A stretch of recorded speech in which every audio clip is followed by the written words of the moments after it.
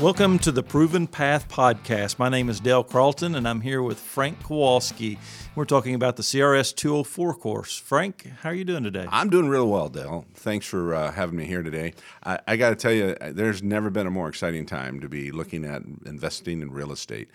For some markets, if they haven't already pulled the trigger, they may have seen the train pull out of the station. We're seeing a recovery of markets, a shift, if you will. Markets have shifted to coming out of the doldrums. What I see in the marketplace, particularly mine, rents are leading the market really nicely. So if you're an investor and you're looking to invest in property, it's nice to know that your rents are stepping up. You're able to buy properties and service them almost immediately with the rent flow that you get. You know, I experienced the same thing, Frank. I bought my first rental property back in the 90s, and it seems like the rents that I was receiving from the 90s all the way into 2006 and 2007 were almost the same, very little increase. But from 2007 till just recently, I'm 30-40% higher in rents, and it seems like the demand is still so high. You know, the CRS 204 course, that's a really good point that you made. One of the things that is amazing to me about that course is how relevant it is in every single market. Because you were pointing out that the downswing is pretty much over. We've stabilized out, and it seems like things are starting to increase in values, at least in my area, which is not a high-priced area in northwest Arkansas. And similar to a lot of what I would call mid-sized college communities, there's a lot of exchange for rentals, and the prices seem to be around $200,000 affordable. But you can buy a house with interest rates where they're at and lease them out and actually have immediate cash flow.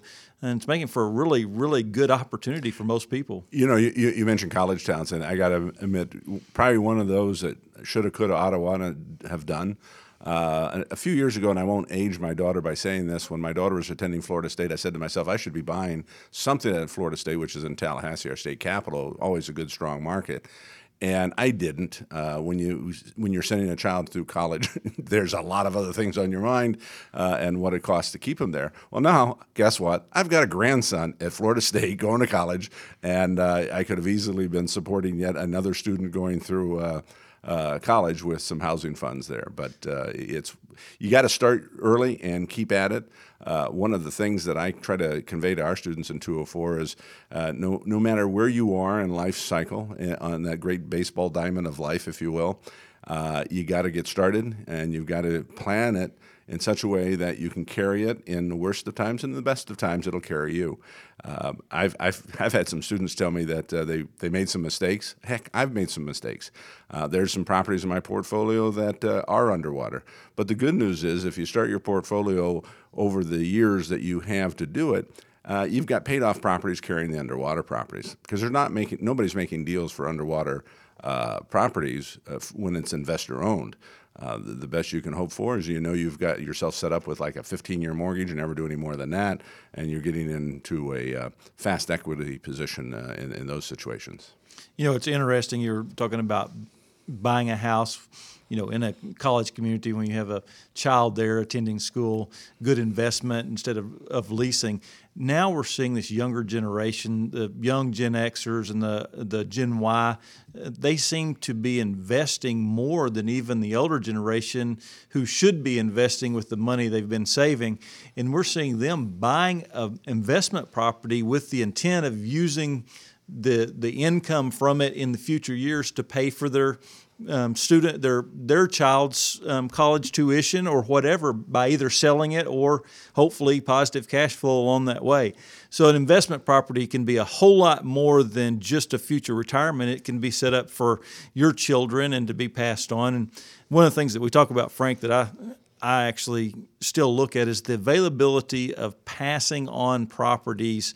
And if the tax laws remain the same, and we expect this one probably will, they tinker with tax laws all the time, but you get a stepped-up basis when you inherit property to the value at the time you inherit it. So all the properties that you own, you pass on as a legacy to your family as you pass away, and then many times they don't even have a tax ramification to doing that. And what other investments out there other than real estate provide us so many opportunities to take advantage of tax benefits that you don't see in other types of investments. And I think one of the challenges we have today in classes coming to us are some of our practitioners that threw caution to the wind and decided to jump in with both feet, lost track of the fact that real estate is a long-term investment.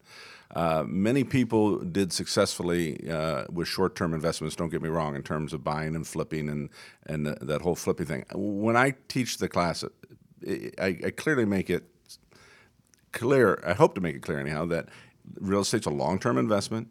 You buy for the long term, you don't buy for the short term. It's not about how fast you can flip a profit. If you do and that works for you, that's wonderful. But for most people, I think keep the focus. It's long-term. Buy it right, and you'll be all in the right driver's seat.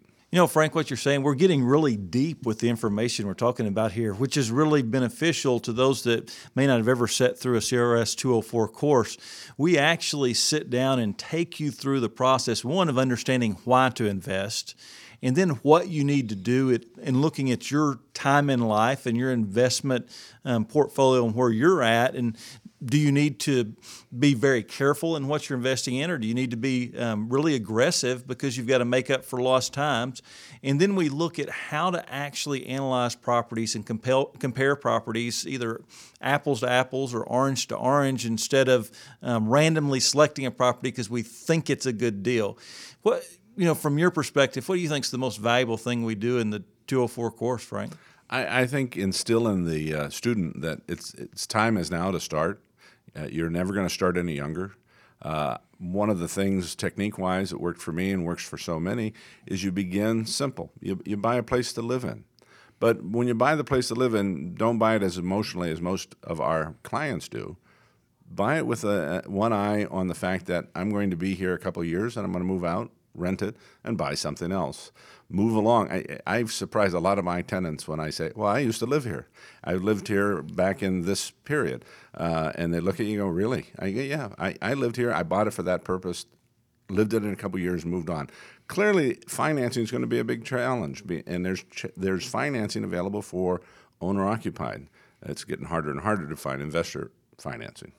Sure. Teaching the 204 course, we always learn from the students and we see what other people are doing. And one of the amazing things for me is realizing that there's no one way to invest in real estate. The opportunities are very broad as what you can do. And I agree with exactly what you said. You have to think of it as a long-term investment. But when you have a better place for your money, and you can sell and make that profit or make the money you need to reinvest, it's okay to do that with real estate. You're not trapped in something except for by the market conditions. And if you're thinking long term, like you said, if the market condition is poor to sell, then you're going to hold and rent. And as we've seen in the last few years, when the market conditions were poor to sell, the rent values actually came up, increasing the profitability of keeping the investment, which has been a really good prospect for me anyway. Now, I'm going to ask you, because I know that your experience is deeper than mine, Frank, because you've been more places. I'm older. Well, the experienced was the word I was going to use instead of older. But what if somebody just were listening to us, what mistakes would you want to help them keep from avoiding? What's the mistakes that were made in the last 5 years that probably caused people to lose some of their investments? Well, I think the mistakes, and I touched on it earlier, people were looking for fast profits. Get in and get out, flips, again, have worked real well for some folks. But if you don't have the ability to carry property, and we've always said this, you make your money when you buy, not when you sell. And if you turn a blind eye to the fact that, I can work this out because I've got some special skill set that nobody else in the world has, you've made a serious error in judgment. So buy it right, and you'll not have a problem selling it right. The largest mistake, and I made this mistake myself, so it's real easy for me to talk about, was there was a time period there where getting financing was exceptionally easy for me, and I could buy 10, 15 properties a year because the bank would loan me money based on the values of my other properties. And so I was sinking not my money, but the lender's money into the investment. So when the market kind of slowed down a little bit and the values dropped, I didn't have as much equity built up. So it gave me a really small margin for several years of time. And I'm encouraging people more and more now to make sure that they have a 20% down payment or a good down payment or a property that they know has equity already built into it with sweat equity by improvements or other things. And I think right now, with knowing the market is improving, knowing that the inventory is a lot lower than it was, especially under certain price ranges, we're running out of properties, it just seems like now's a great time to invest. And everywhere I go and everywhere that I visit and the agents I talk with are telling me that you can buy properties, rent them, cash flow, and I don't know if we've said it before, this is a good time to invest, but I don't know if there's been a better time. Well, without a question. And, there's private money out there. I mean, most of us have hit that wall where if we get 5 mortgages, then nobody wants to talk to you anymore. And even though the properties are paying for themselves and carrying themselves nicely, my overall portfolio, I think my loan-to-value ratio on the whole portfolio is only 24%. That's because I've set up properties on 15-year pay rather than 30. In a couple of cases, they were structured as 30-year mortgages, but I recalculated my payment so that I've got a 15-year mortgage instead.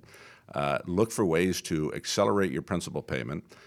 Equity's king, and a lot of people say, well, I don't know, I want to keep all that much equity tied up. I'd rather it be in properties than somewhere else because I don't know anywhere else you're going to get a reliable, dependable, and a source of return that real estate does, even after the collapse that we had seen and the rebuilding that we're going to see now.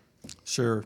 Again, this is the beauty of this course, Frank, because all these things we've been talking about, whether you're the beginner investor that has no experience whatsoever, you're looking for your first property or second property, or you're a seasoned investor and you have 20, 30, 50 properties, the 204 course helps you, one, know what to do and how to begin and how to analyze properties. And for the seasoned person, it helps you analyze where you're at and see where you want to end up and think of not only an exit strategy, but a plan to maybe pass on and teach others how it is that you found yourself as an investor in real estate and found that to be one of the best things for you and your family now and in the future.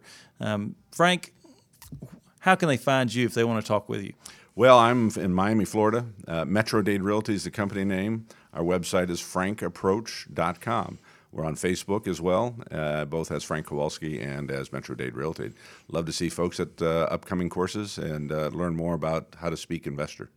Thank you, Frank. If you're looking for any of the CRS courses, go to crs.com and you'll find a list of upcoming and scheduled courses. I'm Dale Carlton. I'm in Northwest Arkansas. You can find me at www.dalecarlton.com. And thank you for listening to the Proven Path podcast. If you would like to listen to past episodes, visit the Council of Residential Specialists website at crs.com and type in podcast in the search bar. Thank you. The opinions expressed here are the views of the host and do not necessarily reflect the views and opinions of the Council of Residential Specialists or the National Association of Realtors. Thanks for listening to the Proven Path podcast. If you have any questions or topic suggestions for the show, send an email to solutions@crs.com.